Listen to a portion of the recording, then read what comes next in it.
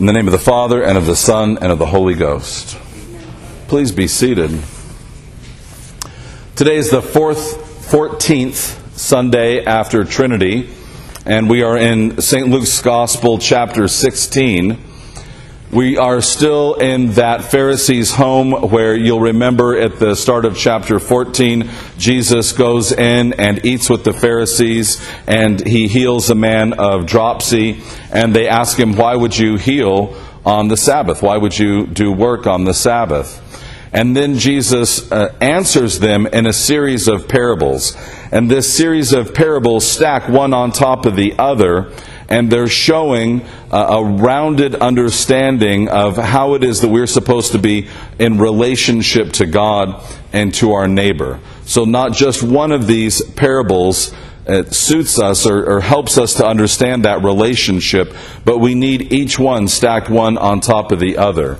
He has two sets of three. The first set of three is the banqueting parables, where we learn about how it is that we're supposed to be humble before God when we enter into the kingdom, how it is that we're supposed to be in mourning or sorrowing over the sins of others so that we can be good hosts and inviting those who are in need into our own banqueting.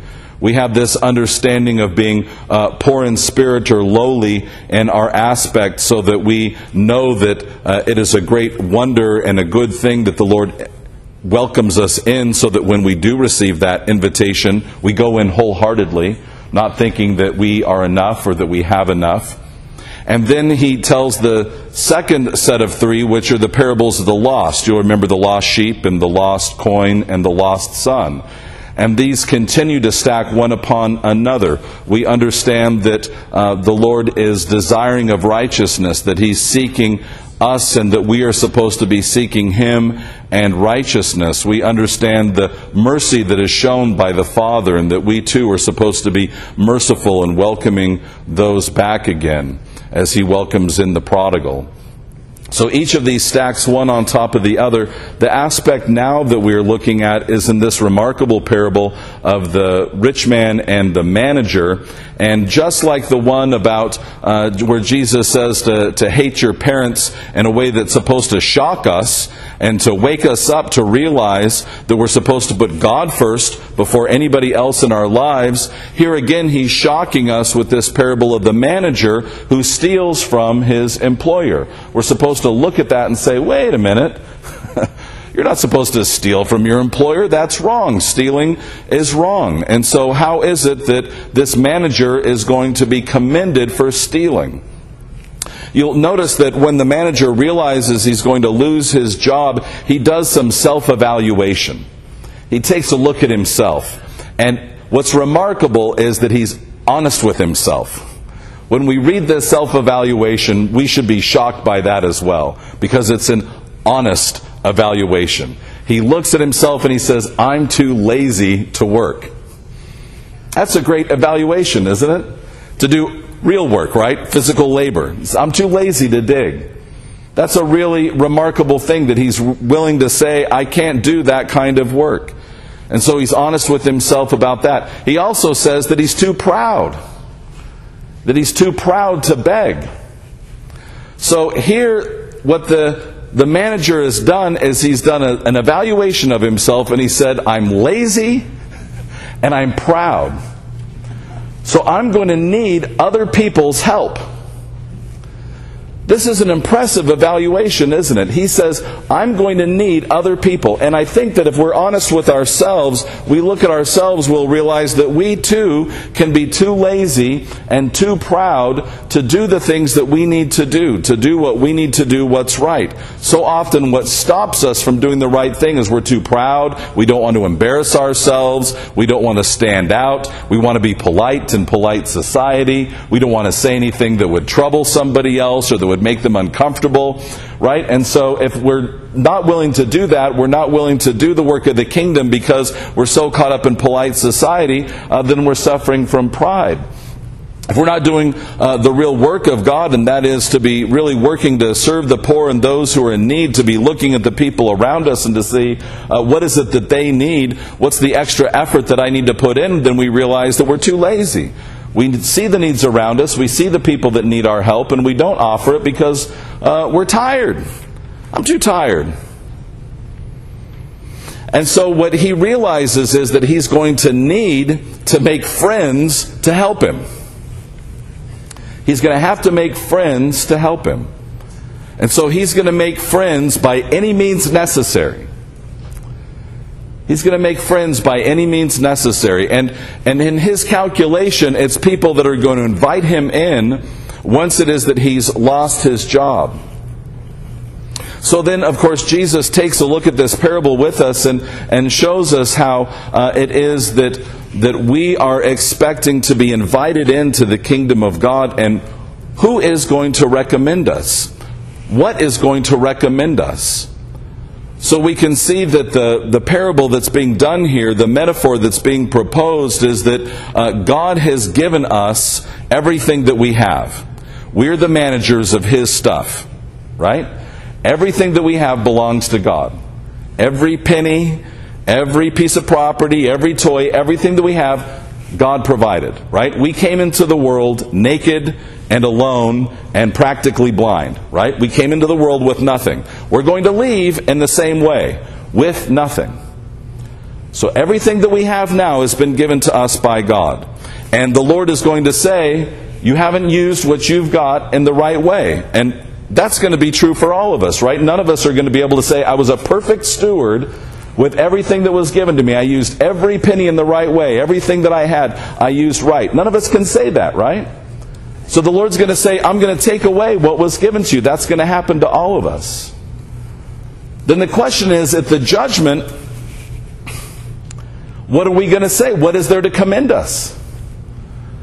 And it's fascinating what Jesus says.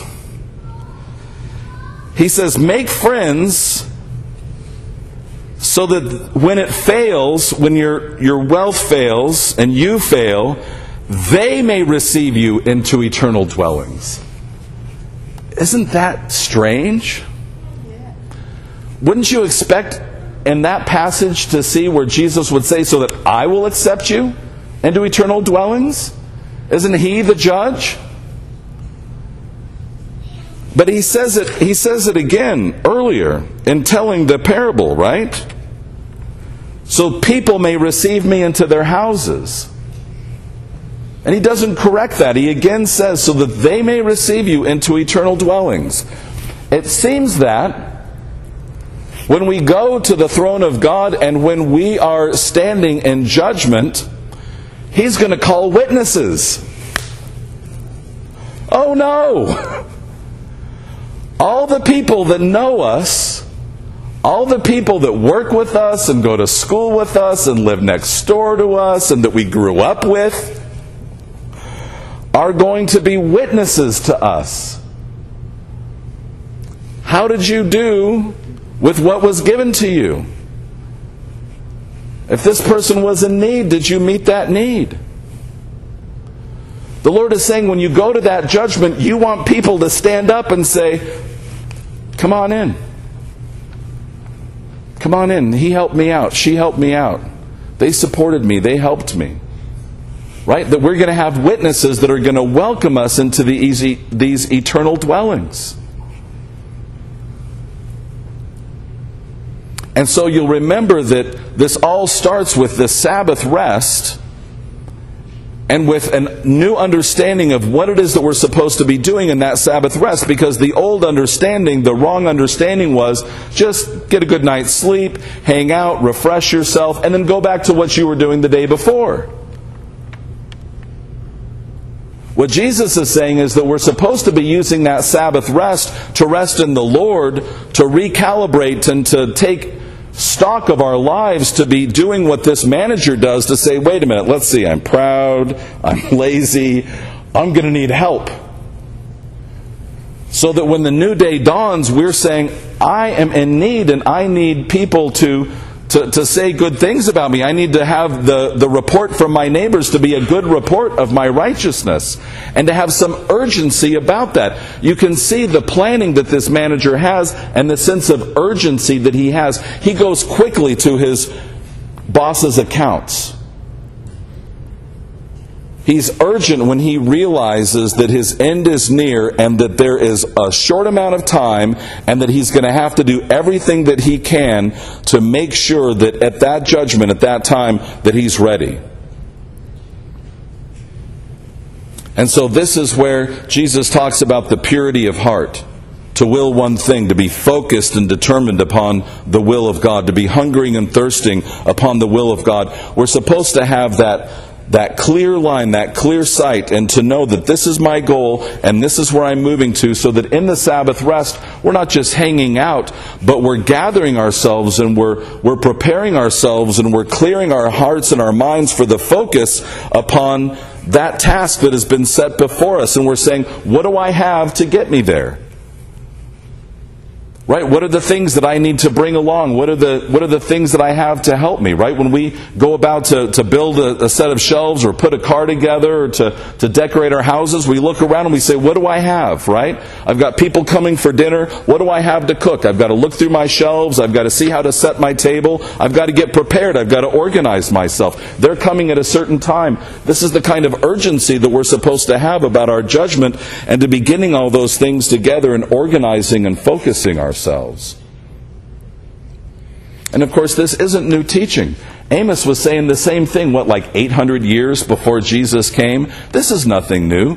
Amos is saying the same exact thing. Here in Amos chapter 8, he says, you're spending all of your time at your feasts, right, resting and saying, at the Sabbath, hey, when the Sabbath is over, we're going to sell some wheat for money. We're going to make the measurements small, right? We're going to deal deceitfully. We're going to get all that we can. So if I'm spending my Sabbath rest and thinking, how am I going to get more for myself tomorrow? The focus of my Sabbath is confused. The focus on my Sabbath shouldn't be on how can I get a bunch of stuff for myself, but how can I use what I have in the service of God and my neighbor? What has the Lord given to me that I might serve?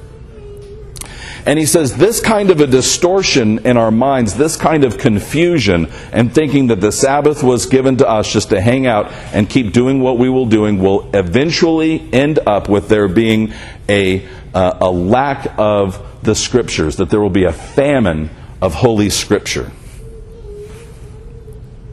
Now, a famine comes of Holy Scripture when the people are deported to Babylon, and you'll remember that after that 70 years in Babylon, they come back and they rebuild the temple, and Nehemiah and Ezra set up the big platform in front of the work of the temple, and they start to read the Scriptures, right? And you remember how the people start to weep because they realize that they hadn't heard the Scriptures before, and they're convicted in their hearts because it had been so long since they'd heard the Scriptures read publicly, right? They were deported to Babylon. We don't need the Babylonians. We'll busy ourselves with other things. We don't need foreign armies to take away the Scriptures from us. We've got brothers and sisters all around the world that would be killed in their homes for having a Bible, and we let ours get dusty on our shelves, right? We're not reading them ourselves or to our children or to our families or learning them. We're having a famine that's self-imposed. We should be hungering to know the Scriptures and to know the Word of God. And we should be reading them to ourselves in the morning and in the evenings and reading them to our families with a kind of urgency that this manager has, knowing he's going to lose his job. We're going to lose our jobs too. And you can see the self-imposed famine in our own little book of Scriptures. Even the Anglican Church in North America, who sacrificed so much for the Scriptures and for its teaching, gives us the option when we read the second lesson in 1 Timothy chapter 2 to cut out all that stuff about women being quiet in the church. Right? That was kind of uncomfortable to listen to, huh? Maybe even uncomfortable to read. Ooh. Right? Because the culture tells us there's not supposed to be a difference between men and women. It's all the same. Everybody's the same. Right? No. That's not what the Scriptures teach. And the Lord has given the job of being bishops and priests to men and to be head of the household to men, and it's the man's job to stand firm and to hold fast and to say, this is the organization of our house. We're going to devote ourselves to the Scriptures. We're going to devote ourselves to doing what's right. We're going to avoid doing what's wrong. And when men advocate that job, it's left to their wives to do it. And so the distortion that comes in our household is because men are not standing up and saying, we need to organize our day. We need to organize our lives and the devotion of the Lord. How are we managing our house? And in the church, no different. Our men have to stand up and be godly bishops who are humble and devoted before the Lord to do that work. And then we are so quick to dismiss this business about childbearing. And you know, this isn't about the physical aspect of giving birth to a child. This is about being a mother of faith. This is about nurturing. And let me tell you, the way that the church is strong is when the church is strong in our homes. Because there is no way on Sunday morning that we can make up for reading the Scriptures every day in the house. There's no way. Only the parents can do that. We can do as much Bible study as we want on Sunday. There is no substitute for reading the Bible every day to our children. And if it's children Bible stories, or if it's singing the songs of the church, or if it's telling the stories, I remember how many times I climbed up in my mom's lap on a weekday morning and she was reading the Bible and she would tell me the story of David and Goliath. It wasn't exactly the way it was in the Scriptures, but she was telling me the story of David and Goliath. She was telling me the story of Samson, right? She was telling me the story about Peter and Paul, and then we would sing that song so that later on as an adult I recognized those stories and how they fit together. There's no substitute for that. And the church is built upon these women who are apostles to the apostles, who are mothers to the apostles, the myrrh-bearing women who are the first to proclaim the resurrection of the Lord. They're the first to go before the emperor to tell about the resurrected Christ. They're the ones that stand firm and that are that backbone of the church. If you take away the female saints, the women saints from the church, there is no church. Because they're the ones that raise the saints in the home and that devote themselves to that reading of Scripture, that daily reading of Scripture, and making that a part of our daily understanding, of praying with their children at bedtime, of talking with their children about what the Lord is doing in their lives, about being that day in, day out model of Christian service. And there is no substitute for that. No substitute. Because the living of our lives is about that daily business, like that manager who daily is having to manage the accounts. Every day we're like that manager, having to look at everything the Lord has given us. I've got these many hours, I've got this much stuff, and I want to be devoted to the Lord and His will, to use everything that I have for His service and for His kingdom. Yearning to do what's right in our hearts. May we be prudent and steadfast in our management of all those good gifts that the Lord has given us, searching for those good homes in the kingdom of heaven.